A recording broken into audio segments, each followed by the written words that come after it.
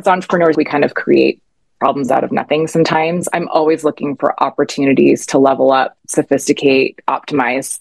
And that was right at that 7-year mark where I noticed it wasn't like, we need a new process for this, we need a new person for that, right? It was more about how do we get better with what we have. CEOs often feel stuck in the grind of scaling their business and feel like they're missing out on the best parts of life, like family, friends, or travel. On this podcast, CEOs come to take themselves and their companies to the next level. Let's dive into the Millionaire Mind with your host, Dallin Schultz. Hey, welcome back to another Millionaire Mind episode where I have some of the most successful business owners sharing what motivates them to get out of bed every morning and how they elevate themselves and their companies to the next level. And I've got another incredible guest joining us today. Such an important aspect of business is your brand and how you're perceived to the general public and the consumer. Your brand is really an extension of who you are as a business owner. And with strategic advertising and marketing, you can get your brand in front of your ideal customer so you could serve them as you initially set out to do. Our guest today has not only achieved this in her own company, but is now on a mission to assist others to do the same thing. So let's get into it. A special welcome to our guest, Veronique James. And you go by V, correct? Everybody calls me V, and you're welcome to do the same. Love it. Thanks, V. Thanks so much for joining us today. So why don't you just take a few minutes and share with our listener a little bit about who you are and what you do today, and then we'll take it back and we'll talk about your journey. We'll go back in the time machine. Sure. So thank you for the introduction. I appreciate it, and for having me. As you mentioned, own the James Agency, more fondly known as TJA. We are a full-service advertising agency and public relations firm. We prefer the phrase integrated. Integrated is a bit different than full service in the sense that, yes, we do support all facets or disciplines of marketing. However, from an integrated perspective, we really start with the research and the data. We seek first to understand. So contrary to a lot of agencies that come up with a cool concept and kind of throw it on the wall and say, this is awesome, let's run with it, we like to really dive deep into our clients' businesses and understand what are the challenges they're facing, the pains and the gains. We're understanding consumer journeys and opportunity audiences before we make some of those decisions as to how we're going to communicate with them into the market. And what that translates to is that no risk value proposition. So these campaigns have efficacy, they last longer, which in turn generates results, which everybody wants. Put $1 in, get $1 out, or $2 out, whatever that may be. And more importantly, it creates a solid relationship between the agency partnership and the client. We have clients 3, 5, 10, 12 years, which is pretty incredible. And that's a testament to doing great work together. Today, the agency is over 40 creative thinkers. We're headquartered in Scottsdale, Arizona. We have a few remote and then a few overseas. That puts us just around 45 members, and we're exponentially growing. We just signed an expansion lease, move into an additional 4,000 square feet within our building. So it's been a really epic year for the agency, and we're excited about the future. Me, I am a mom of 2 kids, 8 and 9 years old, and my husband is an entrepreneur himself. He works more in the corporate commercial real estate space. He just recently went through a transaction, so it's really interesting to see the contrast of my business and the way that we work with clients and have these really deep-rooted relationships, and contrast the Fortune 500 companies, right? So I wake up feeling very privileged to be able to have the experience that I do every day. So the agency today, we love the phrase B to H, and B to H is business to human. A lot of firms will say, well, are you B2B, business to business, or are you business to consumer? And pre-COVID, the agency was predominantly about 60% hospitality, food and beverage, entertainment, destination travel. And as you can imagine, March 17th, that fateful day, was hard for all agencies, but it was really tough for us as well. And so we really concentrated on diversifying our portfolio from a recession-proof perspective. And then also we recognized as an agency that we have the opportunity to translate this formula that we understand so well to all businesses. So connecting businesses to humans is our objective. And you mentioned the brand. The brand is a promise of what's to come. It's not just a cool visual tactic or a marketing strategy, right? It's a connection between the experience and what's happening within the 4 walls. So The agency is coming up on 19 years, which is pretty incredible. I just dated myself. I am the sole founder, self-funded, debt-free firm. I really pride myself on heart-centered leadership. And this agency has won Best Places to Work year over year because it truly is a testament to my leaders. And I have some executive staff that have been here for 10, 12, 18 years, which is also very unusual in our space because we'd have a tendency to, I think, in the industry, human capital has a tendency to burn and churn pretty quickly. So it's a very special place to work, and I do not take that for granted at all. No, it sounds absolutely incredible. And you mentioned some things in there. So I come from a medical background. And as you were talking about what you do for your clients, immediately what my mind went to was you're going in and you're diagnosing your clients. I use that analogy all the time. So that's an awesome reference. Yes. Where I could see it could be easy for some firms similar to yours to just go in and say, hey, here's a package. Let's just apply it and go. But it seems like you take a more holistic approach, or you really get in, you really try to understand the needs of your clients, and then you develop a, we'll call it a treatment plan, right? Yeah, exactly. Based on their needs and their pains so that they can recover and continue to do well as a business. So I thought that was very neat. And I absolutely love your B to H. And that's something so small as that, I think really ingrains into people's minds, especially working in your company. And if you're able to instill the business to human connection with the people within your company, that's just going to carry over to your clients and the work that you do for them. So that's incredible. So it sounds like you're still definitely in a growth mode. So excited to hear at the end of this episode, want to hear what's upcoming and what's next for the James Agency. But let's take it back. You said you've been in business 19 years. So let's take it back. When did you realize that you had this entrepreneur spirit or drive within you? You know, I never in my wildest dreams imagined that I would be leading a group of such amazing professionals and working with such incredible businesses, making impact every day, right? That is truly fulfilling. I went to the University of Arizona with a graphic design degree, actually graduated with a visual communications degree. So it's a bit of a hybrid of business and graphic design. And pridefully, I use my degree every day, which is pretty cool. Not very many people can say that. And shortly thereafter, found myself here in Phoenix working for a female-led boutique firm. I think there were 7 people at its largest. So incredible opportunity because one, I knew I wanted to be a designer, but to be able to work in an agency, being able to wear as many hats as I did and be exposed to so much of the operations and the way that the company sold and had the communication with the clients, especially under female leadership, was just amazing privilege. And then furthermore, what I loved about that is the client roster that this agency focused on was much more luxury, so high end. And so these clients really valued beautiful work and intrinsic thought process. And as a junior in the industry, you don't get that opportunity right out of the gate. You're typically working on the low pile, I hate to say this, but like trash for cash stuff, right? And I had this opportunity to be trusted with some amazing brands. And shortly thereafter, I was recruited to a larger firm. It doesn't exist anymore, but here in downtown Phoenix, at the scale, which is really an interesting reflection for me, at its largest is the size that we are now, which at the time, I remember thinking, wow, I'm working for this big company. And now I'm looking back well over 20 years ago. Company. We are, yeah. And lots of tenured members, incredible talent, big brands. I was working on some large hospitality flags and spa. Incredible experience as an art director to be part of this experience of contributing to these large companies as a creative, but I felt a tremendous disconnect between what the client wanted and what the agency was producing. And then furthermore, there was this friction of value perception.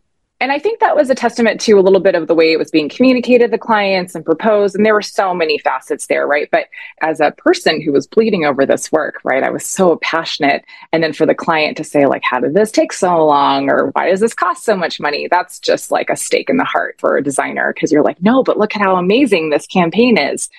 And there wasn't transparency there. And there were some other things that were happening within the culture that I was like, oh, I don't know, this doesn't feel right to me. And simultaneously, on the personal and extremely vulnerable side of this story, I had gotten married really early out of school.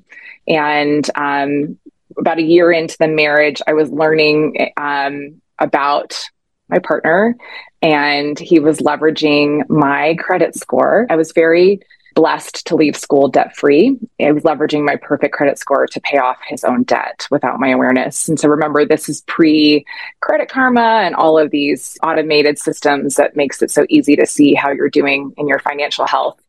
It really put me in a place of scarcity, and I had to file divorce, and it was on my own dollar. There's a lot there personally that if you had 5 hours, I could share with you the story. But at the time, as a young woman, that's a hard thing to go through, right? To think that you've created a life for yourself and a life partner, and you've got a good day job, and to realize that, a big part of your personal life is fictitious, it's built on a false premise of trust. And then, I was starting to feel unhappy at work. And so what I did to make up for these extra expenses to support me, dissolving my relationship and finding a place to live and a lot of things, is I started to freelance on the side. So, I'd go to my day job from 8 to 5, and then I'd come home and I'd eat dinner. And I was really lucky I had people that were supporting me through this journey, because remember, I had no cash. I had zero credit. I went from an 800 to a 400 without me even knowing. No access to credit cards or anything like that. It was too late for me to be proactive. So I was freelancing. And so I went from working on these beautiful big brands, and I'd come home and I'd work on the neighborhood window washer business or the tanning salon that was in my grocery parking lot, friends that were trusting in me to support them. And I started to build a pretty perpetuitous little side hustle, right? I was billing pretty well and started making some money. And I was finding a tremendous passion in doing good work for these people who, in contrast to my experience working in my corporate job, really found value and appreciation and wasn't challenging on cost analysis and, time. And it got to the point where this little book of business of mine was overcoming my ability to do my job well. So there's no time like the time of desperation when your life is in full turmoil to make that big decision to kind of blow everything up. And so I respectfully resigned from my role at my agency and had tremendous support from my colleagues, which felt amazing. When my 2 weeks were up, I woke up and I got dressed and I walked right across, as if I was getting ready to go to work, and I got showered up and put nice clothes on, and I walked right across the hallway and I sat down I was living with my cousin at the time temporarily, and I sat down at our kitchen table and opened a computer that a friend had lent me. And I put in 8 hours, just like I would have. And truly, the rest is history, because there was no looking back at that point. I think for me, you asked me if I've always envisioned being a leader. Something I've learned about myself, especially as I'm coming to motherhood and leadership, is when I'm provided failing data, I really use that to empower myself to do better, right? So if there's feedback there, I kind of turn up the volume on myself. And that's a competitive nature that I really never knew was my superpower. So I would probably want to say 6 to 8 months later, I've built this book of business and I'm doing everything by myself. And I have some fun jokes, the DIY bootstrap. A client would call and I'd answer the phone in a British accent, pretending I was a receptionist, and I'd put the phone down and I'd pick back up. I got called out for that. I got caught. I built my own website and I do my own press checks. And when clients would say, "Oh, we'll come to your office," I'm like, "Oh, no, it's part of our value that we come to you to save you time," right? I was always looking for the way to act as if. And I think that's my first point of reference for people who are starting a business is the perception is only what you make it, right? The value and how you show up. And so I always wanted to come off larger because I wanted to sell trust. And I felt that if it wasn't just one person sitting behind a computer, that maybe people would feel more inclined to engage, right? A sophisticated business. And it got to the point where I couldn't do it all by myself. So I found a friend who could do some web freelance work for me. And then I found a friend who was doing some creative. And all of a sudden it was like a boy band and myself. I had 7 contractors helping me out. And, we all worked from home, and it was fun. It was so fun. Fast and furious. It was like the boiler room. It was so great. And a very good dear friend of mine calls me one day and he says, "Hey, I'm going to resign from my agency. I hate it here." And I'm like, "Trust me, I totally get it. I've been there." And he said, "Do you mind looking at my portfolio? I'm going to start interviewing in the next week or so, and I'd really like you to crit my work." And I said, "Sure, I'll critique. Absolutely. But first, I've got an idea. Why do you come meet me?" And we had this local breakfast place here that's really well known here in Phoenix. I said, "Come meet me for breakfast. and we'll go over your portfolio, but I want to share with you what I'm working on. Like, all right. So we meet for breakfast and we end up sitting there for almost 7 hours. Oh, geez. And I tell him about my vision. And I said, I want him to come along. I want him to be a part of this journey. And he had just gone through kind of the similar issues that I did about, toxic culture at his agency and clients being frustrated. And I neglect to mention, we both graduated from the U of A. He was just a couple years older than me. So we had both been trained by the same professors around ethical, creative, and business. So I said, come along this journey. I said, I can't guarantee what it's going to look like in a year or even 5 years, but right now it's working. And I'd really like you to be one of my founding partners. To this day, Shane Tang is our chief creative officer. He's been with me since the inception. He doesn't have equity or ownership, but he is definitely a vision partner, a founding vision partner, and continues to be the yin to my yang, right? So he believed in me and we built this together, and I believe in him. So he now oversees one of the largest departments and books of business within the firm, which is really unusual to have, as I mentioned, tenured leadership that has been with you since our humble beginnings. The company started to grow, right? It became a thing, which is crazy. You're welcome to interrupt me at any time. I do want to go back and touch on a few things because you're so passionate about this and I love it. But I want to go back to a few things that you touched on. Number one is the unfortunate relationship that you went through. They were dipping into your credit score. In my experience, interviewing a lot of successful business owners on the show, there's almost always, whether they share it or not, there's almost always a very difficult circumstance, situation that they have to go through. So looking back, I'm sure you can appreciate that experience, as bad as it was, because it likely got you to where you are today. But share with our listener kind of what were your thoughts in the moment, and then how did you take that event and turn it into a strength to really push you forward? At the moment, it was scary. I remember vividly sitting in my living room, my cousin's living room, and I didn't have any money in the bank. I mean, it was like I was working and I was paying out these fees and trying to support, this transition of my life. And I had a bottle of wine and a bottle of ketchup in the refrigerator. That's it. I really couldn't feed myself. And I had a meeting the next morning for my personal business and I didn't have any gas and I'm looking for quarters. I mean, I'm literally just scraping whatever I can. And I was like, man, I don't like feeling this way. I need to make something change. And so I sat in a swamp, as my friend Lauren calls it. I sat in the swamp for a couple of days and I was like, okay, you can either just be giving yourself self-pity or we can do something about it. What I can tell you, fast forward 20 years later, is because I didn't have access to credit, because I didn't have access to credit cards or capital or whatever it was, and it was self-funded, taught me how to run a very nimble agency from a cash perspective. So we didn't get our first credit card until 7 years into the business. That's how long it takes to recover, right? It takes a long time. So everything that we did, we bought IKEA furniture or used computers. And we were very thoughtful about not overextending the business. And that taught me a lot of lessons because, as you can imagine, we've been through multiple downturns, 2008 crash, right? And then of course, 2020. And so the agency still today runs in a debt-free capacity. We have zero debt. And we're a multi-million-dollar business running at a high percentage EBITDA and profit. And when COVID hit,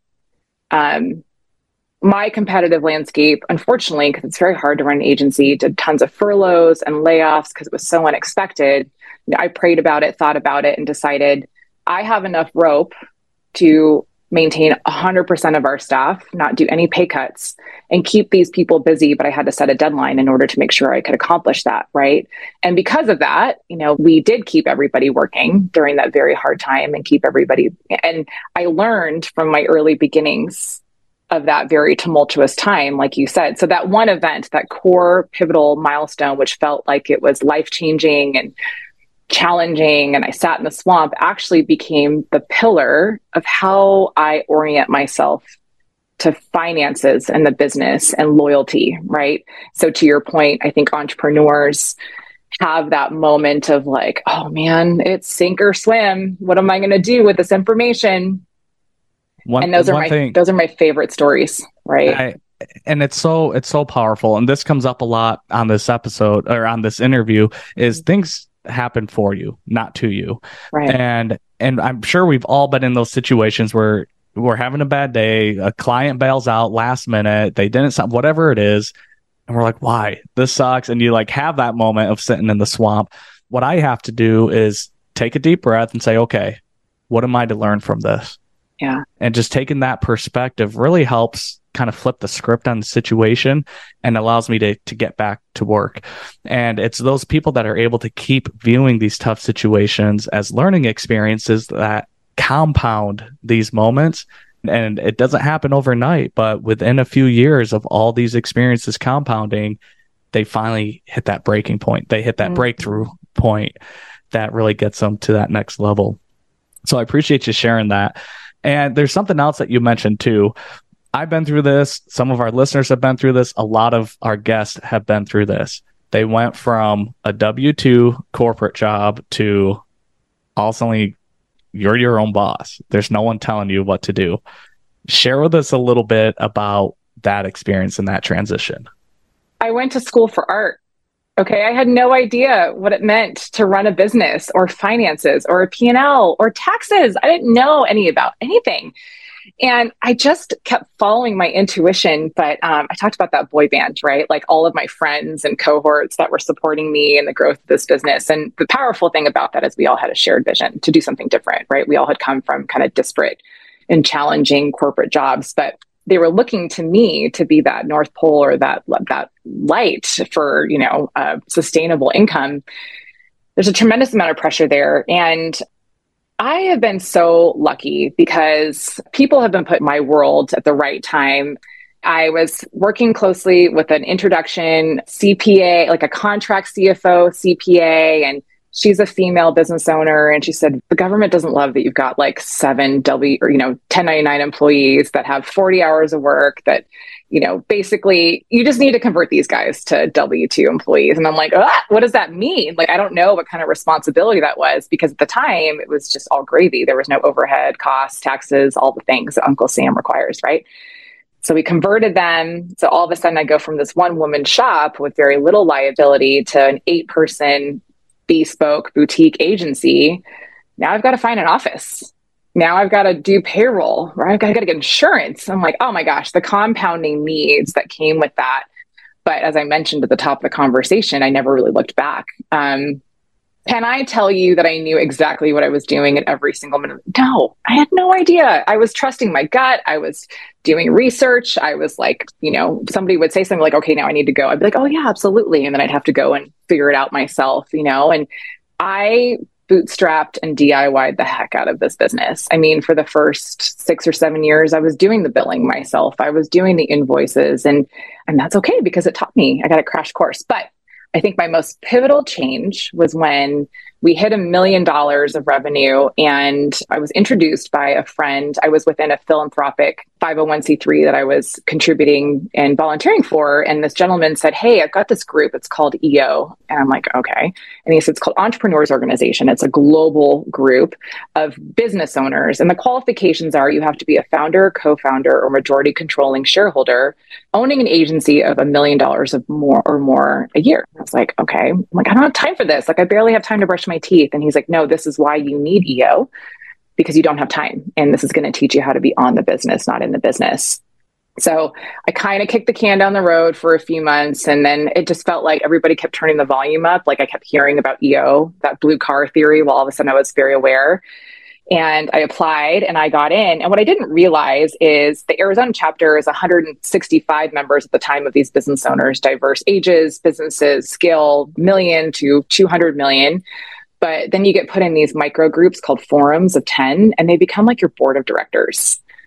This is where we really got into the goods of it, because the beauty of EO is it's not about learning by way of schooling or education. It's by experience shares. So every time I had an HR issue or an insurance compliance or a business problem or a client debacle, somebody had a story to tell from their journey. And it didn't have a direct relation as far as industry goes, but there's always a takeaway, right? An experience share. There's something there that I could learn from. And then not to mention the access to the preferred partners that they use during that challenge or the mentorship. And so that really was the pivotal moment for me as this graphic designer turned wannabe business owner to now hopefully being regarded as a sophisticated business owner. that excelled my operational wherewithal. And so I highly encourage, if anybody's out there and feeling like they're on their own island, to look for something like that. EO has an accelerator program. It's called Accelerator. It's 0 to 999,000. You learn a lot about the nuts and bolts of the business, and then you move into EO. So much so I loved EO that I became chapter president. I sat on the board for 7 years, and then I oversaw the organization as a whole and led the operation for 2 years, and then had the privilege of traveling the world on a regional and global level. So the impact for me was significant. You asked a short question. I gave you a long answer. You're probably seeing a trend. You're probably seeing a trend in how I respond. Going back to how did I feel? Yeah, I was scared, right? Dig it down to one word. I was super scared. That's totally normal. Normal to feel alone. Normal to feel like I don't know what I'm supposed to be doing. Somebody once asked me, like, what's the rule? And I said, there is no rules. You just follow your gut. Trust your intuition.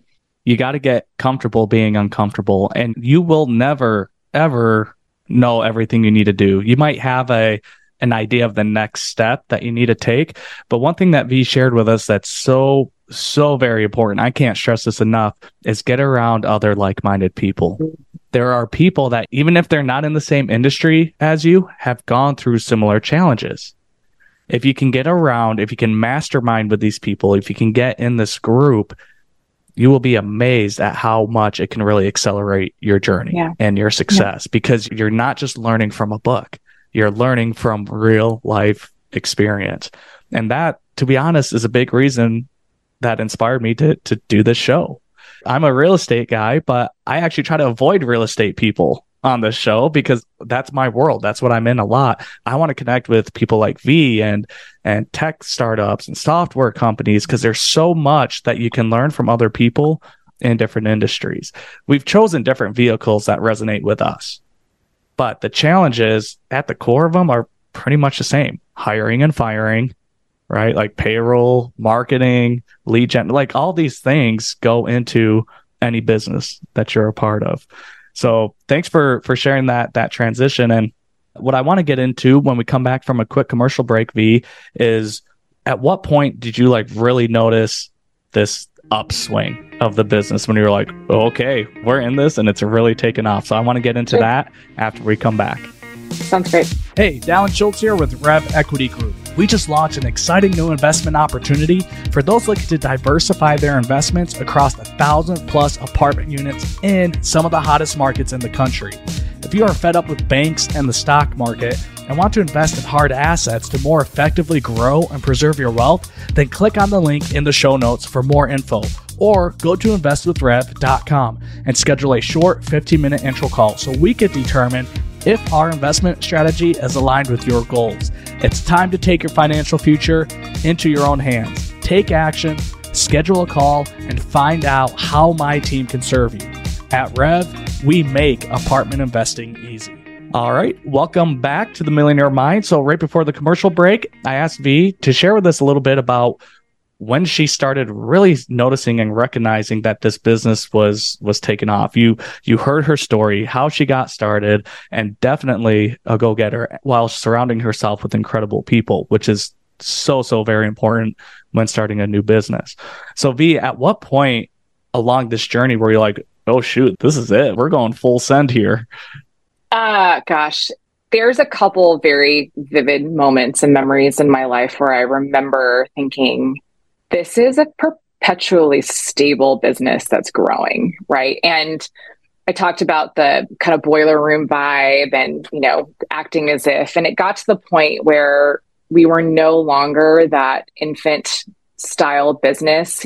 Again, humble beginnings. We used to take a cell phone and put it in a bowl on speaker, and that was our conference room phone, right? Or, little things like that. And we started realizing that there was a necessity for, more sustainable and reputable elements of the business, right? So whether the tools that we were using or the software or the resources we were working with.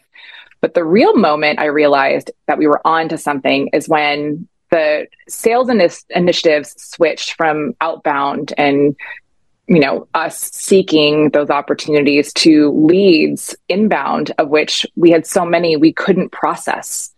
And I started to look for these see-through threads, these themes as to why these opportunities were in abundance. And what I realized as because of us doing good work, which is obviously important, the advocation of our clients was gold, right? Their experience of not only having great creative or great advertising or results-driven deliverables, but more so the transparency that they were experiencing, the relationships they were building within my team, the fact that they felt like we were in the trenches. There were a lot of agencies that weren't practicing that philosophy, and these clients were feeling burned, right? And so we were starting to build this reputation and advocation and these brand soldiers, our clients.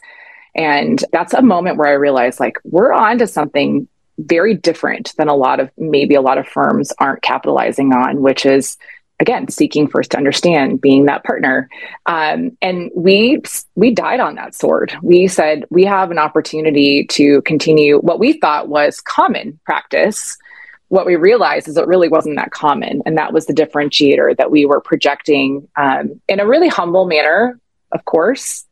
But we led with that narrative. And that was the acceleration of what became, going from the subleased small space to the 1,600 square foot office to the 5,000 square foot office to the 9,000 square foot office, right? And the growth. And because of that reputation, we started to get a lot of inquiries for staff. Staff wanted to come to start working with us. And that's an amazing experience when people want to follow you, right? They believe in your vision and they're hearing about your reputation. And so the culture growth and the building of that is just as important as growing the business at the same time. So now I've got two businesses I'm running. I'm running culture, people management, and I'm running advertising, marketing, and PR. I probably have another dozen opportunities I could share with you of like, okay, we can't look back, but that was the biggest one for us. When you started experiencing that inbound and people are referring people your way, that's gold as a business owner. Like, sure, every company should have KPIs, key performance indicators that you're tracking, calls, things that are being made. But there's a lot that we do that we don't see an immediate result. We don't know if this was the right move. And I don't know if you feel the same way, V, but I know a lot of times in my business, it's like, hey, this feels like the right move, but it might take 6 to 12 months to see if it pans out.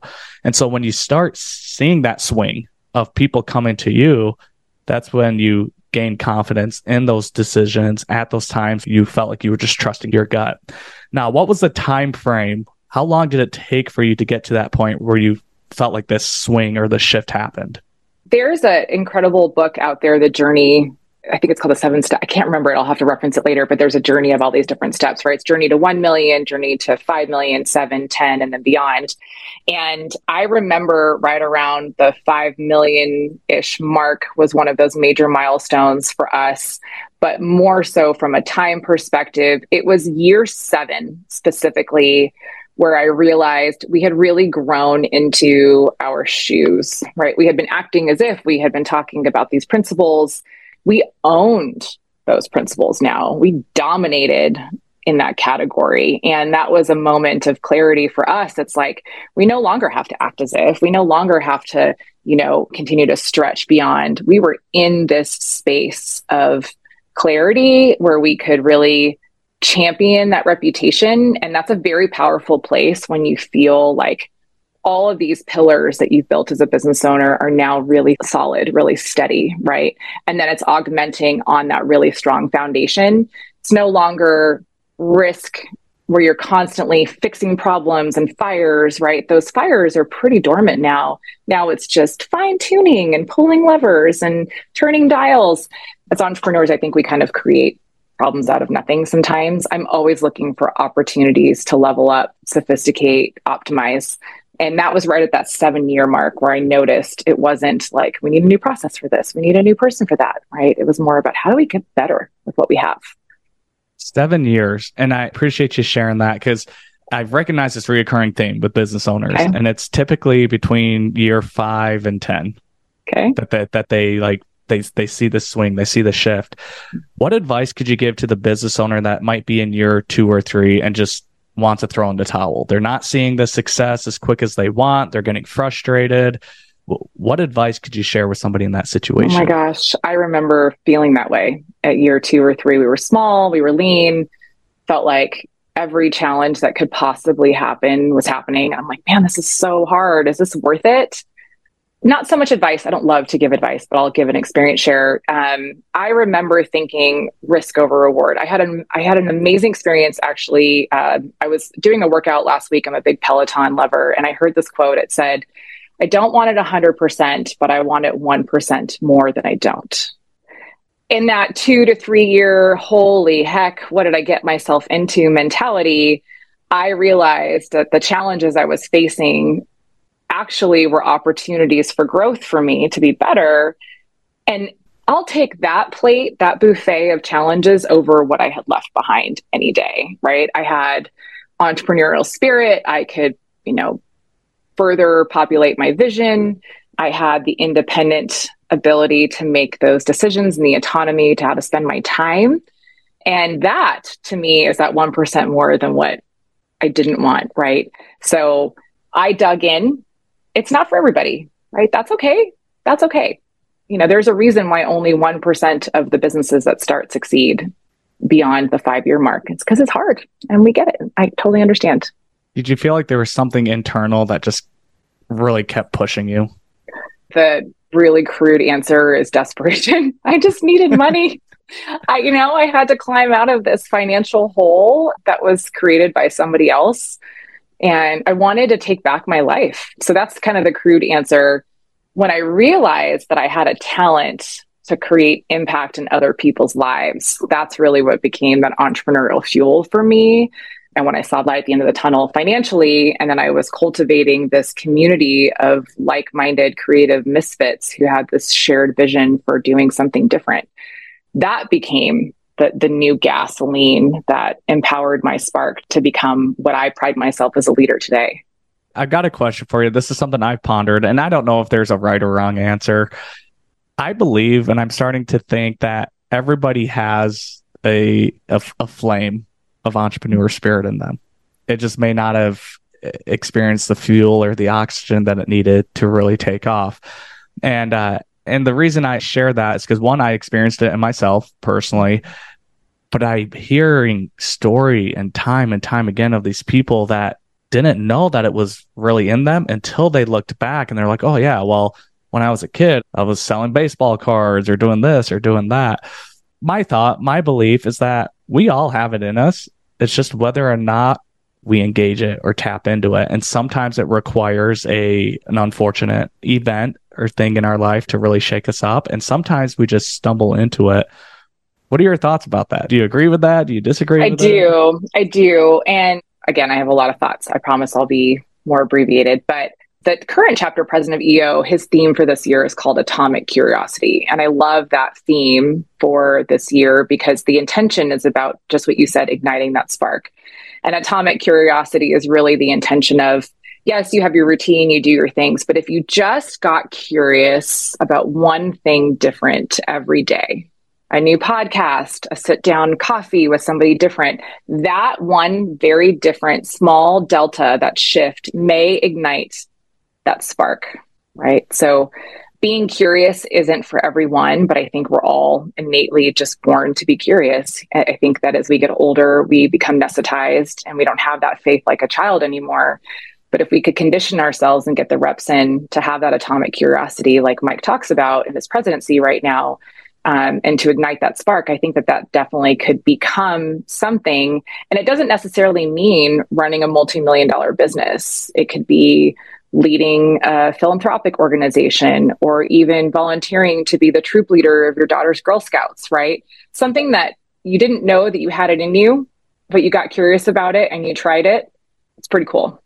And I think that curiosity is really where it begins. And it usually stems, in my opinion, from a point of being uncomfortable or dissatisfied with the current situation. You shared with us in your journey, you were working for a big agency and you just didn't like the way things were being done. There was a moment of dissatisfaction that was already brewing. And then you had this unfortunate incident, which seemed to really be the catalyst to jumpstart everything that you've created today. And one of my favorite quotes at the end of, I'm not a musical person, I'm not a Broadway, I don't really care for those types of shows, but one of my favorite movies is The Greatest Showman. I love that movie. I think it has great music, and I just love the storyline behind it. Like, this guy set out to do something that was beyond anything else that was created at the time. But at the end of that movie, there's a quote, and it says, "Comfort is the enemy of progress," by P.T. Barnum. Mm-hmm. And I think a lot of people get too comfortable with where they're at, and it doesn't allow that curiosity to begin, because they're good, they're comfortable, they don't want to try something new, they're afraid of what might happen if they mess up. Maybe they're making a good paycheck, they've got good benefits, whatever the case is. But I think it's not a matter of if, it's when something happens, because I feel like God, the universe, whatever you want to refer to, is pushing you to something of a higher potential. I believe God knows our potential and knows what we can accomplish. And sometimes those events that happen for us, not to us, is kind of a kick in the butt to be like, hey, V, hey, Dallin, like, look, you can do more. This is your push to get you there. So those are just some thoughts that I've had just in my experiences around just life and business. And one of, I don't know if you're a tattoo guy, but I have a couple, meaningful tattoos. And my next tattoo is going to be "There is always a way." Because there is always a way. I really don't take no for an answer ever. It kind of drives my husband and my kids nuts. But you're right. And the discomfort or the choke point or the friction is the volume being turned up to see through that and say, I can be an optimist here, and I can either sit in the swamp or I can do something about it, and I can be a catalyst of change. We have an agency-wide program called Quarterlies, where we do all hands meetings the entire day once a quarter. And I bring in keynote speakers, and the upcoming theme for next Friday's Quarterly is being an agent of change, trying to instill that same philosophy with my team of like, if you're hitting a roadblock or you're getting that no, or you're feeling that friction, there is a way, and you have the power inside of you to get through, around, above, below, however it may be. There's always a way to get there. And that is what differentiates, I think, entrepreneurs from the rest. Is we don't take no for an answer. Hardly ever, right? We're kind of stubborn. Yes. Not kind of, we are. Let's be honest. V, this has come out through a lot of the comments and stories and experiences that you've shared. You've created an incredible culture in your company. Thank you. How did you ensure that you were able to implement that into your own company to a point where it overflowed to what you're able to provide to your clients? The industry is fast. It's hard. It definitely requires people to perform from a place of heart. And that can be very emotionally taxing. And you think about the fact that we probably get the most of these people during their day, right? We're spending long hours together. We're cultivating ideas. It's a tender environment. And that can be tumultuous. All of the movies that you've seen about agency, it's all true, right? Late hours, last minute meetings, all those things, the Don Draper story. However, what I have found is that when I cultivated a safe place to work, so culture is very different than what people probably imagine of like dogs in the office and booze and casual workwear and music. We have all of that, right? I'm wearing ripped jeans today. We've got 3 dogs in the office, and there's a beer fridge right upstairs, just as you would expect. And music is literally blasting right outside of my window here.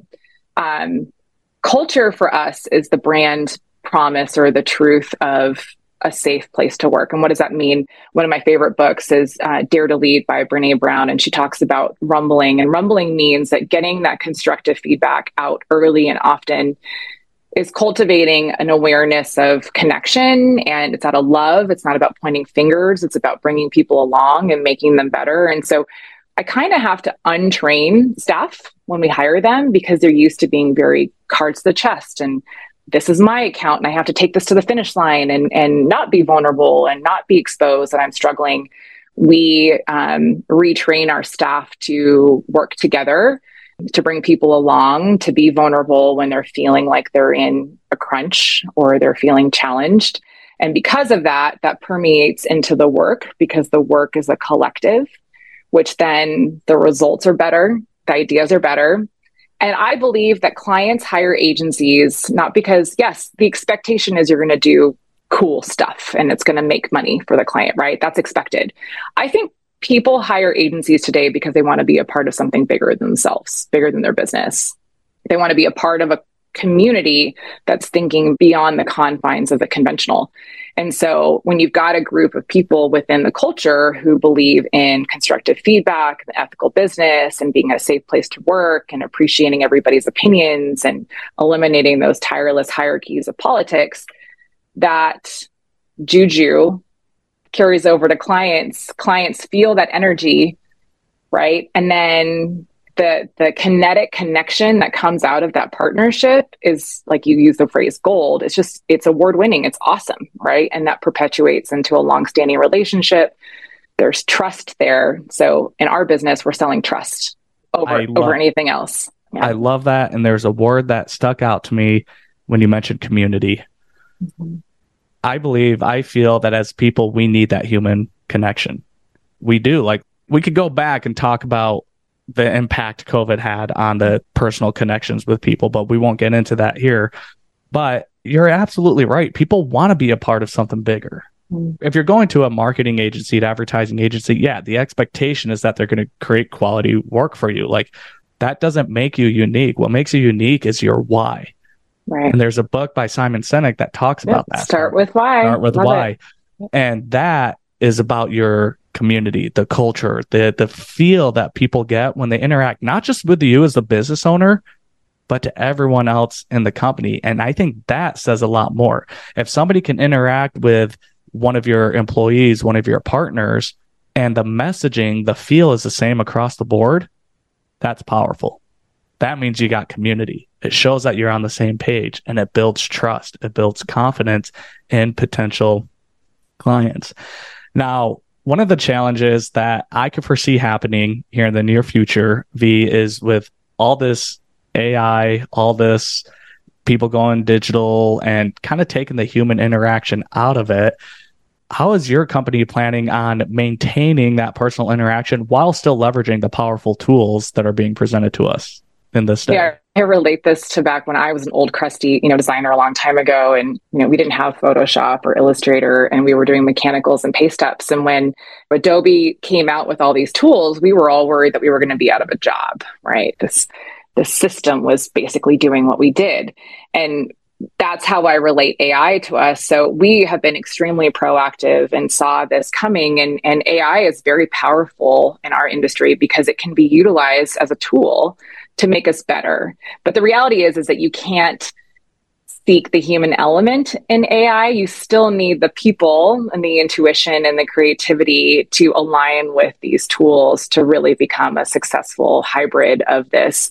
We've been using AI for a long time as an agency, but one of the things that we realized, and again, a differentiator last November, is we've been doing this kind of formulaic system that we have been providing to clients, which is strategic thinking for what comes next. And AI really relies on previous data, right? Like from now past.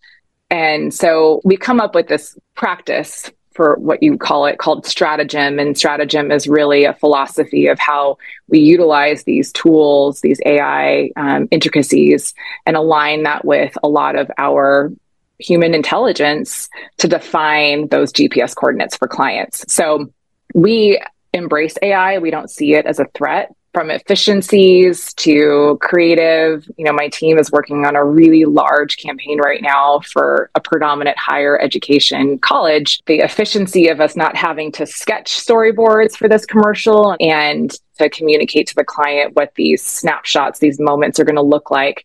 We just save the client a ton of time. We could get to the concept faster. Client appreciates the value. We're getting to the work quicker than we would have preferred. It's a beautiful thing.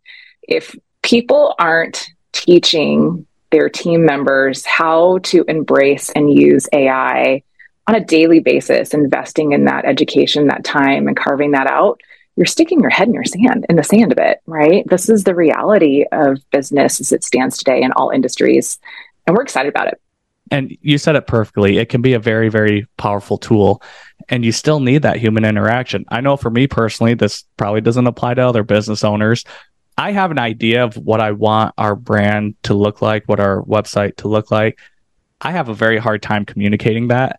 It takes somebody with a keen eye, ear, and mind to take my jumbled explanation of what I'm trying to accomplish and create something basically out of nothing. Like, that is extremely difficult to do. Because if I was to take my thoughts and ideas to an AI generator, trust me, I've done this, it spits stuff out. I'm like, what the heck is that? That's not at all what I was trying to convey. So I think it's very important to acknowledge, to your point, AI is here. It's not going away. And every business should be finding ways to implement it in one way or another. But don't allow that to take away from that community and that in-person interaction that you need to have as a business owner to truly make that impact that I think a lot of us want to accomplish.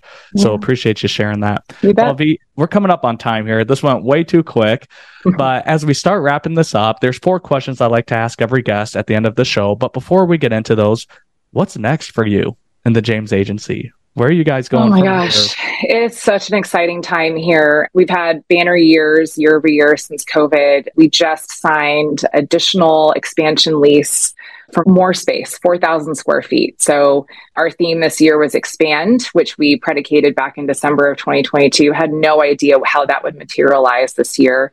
We brought on some incredible staff and talent and clients, and the requirement for us to physically expand as well is a testament to that hard work from my leaders and my staff, in contrast to maybe a lot of the work from home collaborations. My team loves to be here. They love that connection.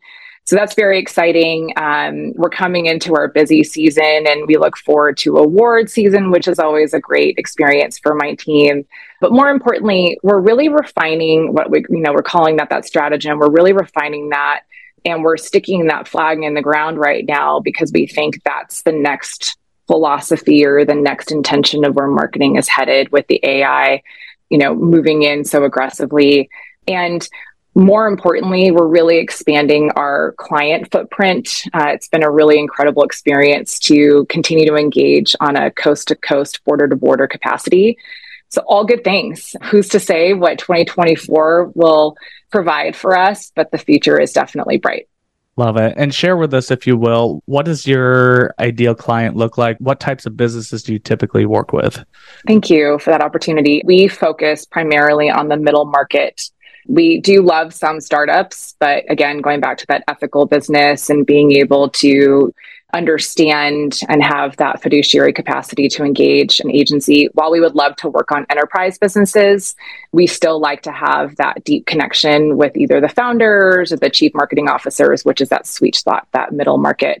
We love experiential brands. We still have hotels and restaurants, but we're also working in the tech and SaaS and medical, again, connecting that business to human. So we have a relatively discerning discovery process to find that perfect client.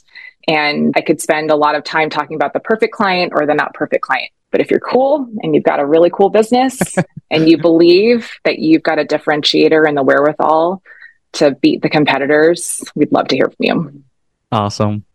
Well, as we wrap this up, what is one absolute book recommendation for those looking to scale and further develop their millionaire mind?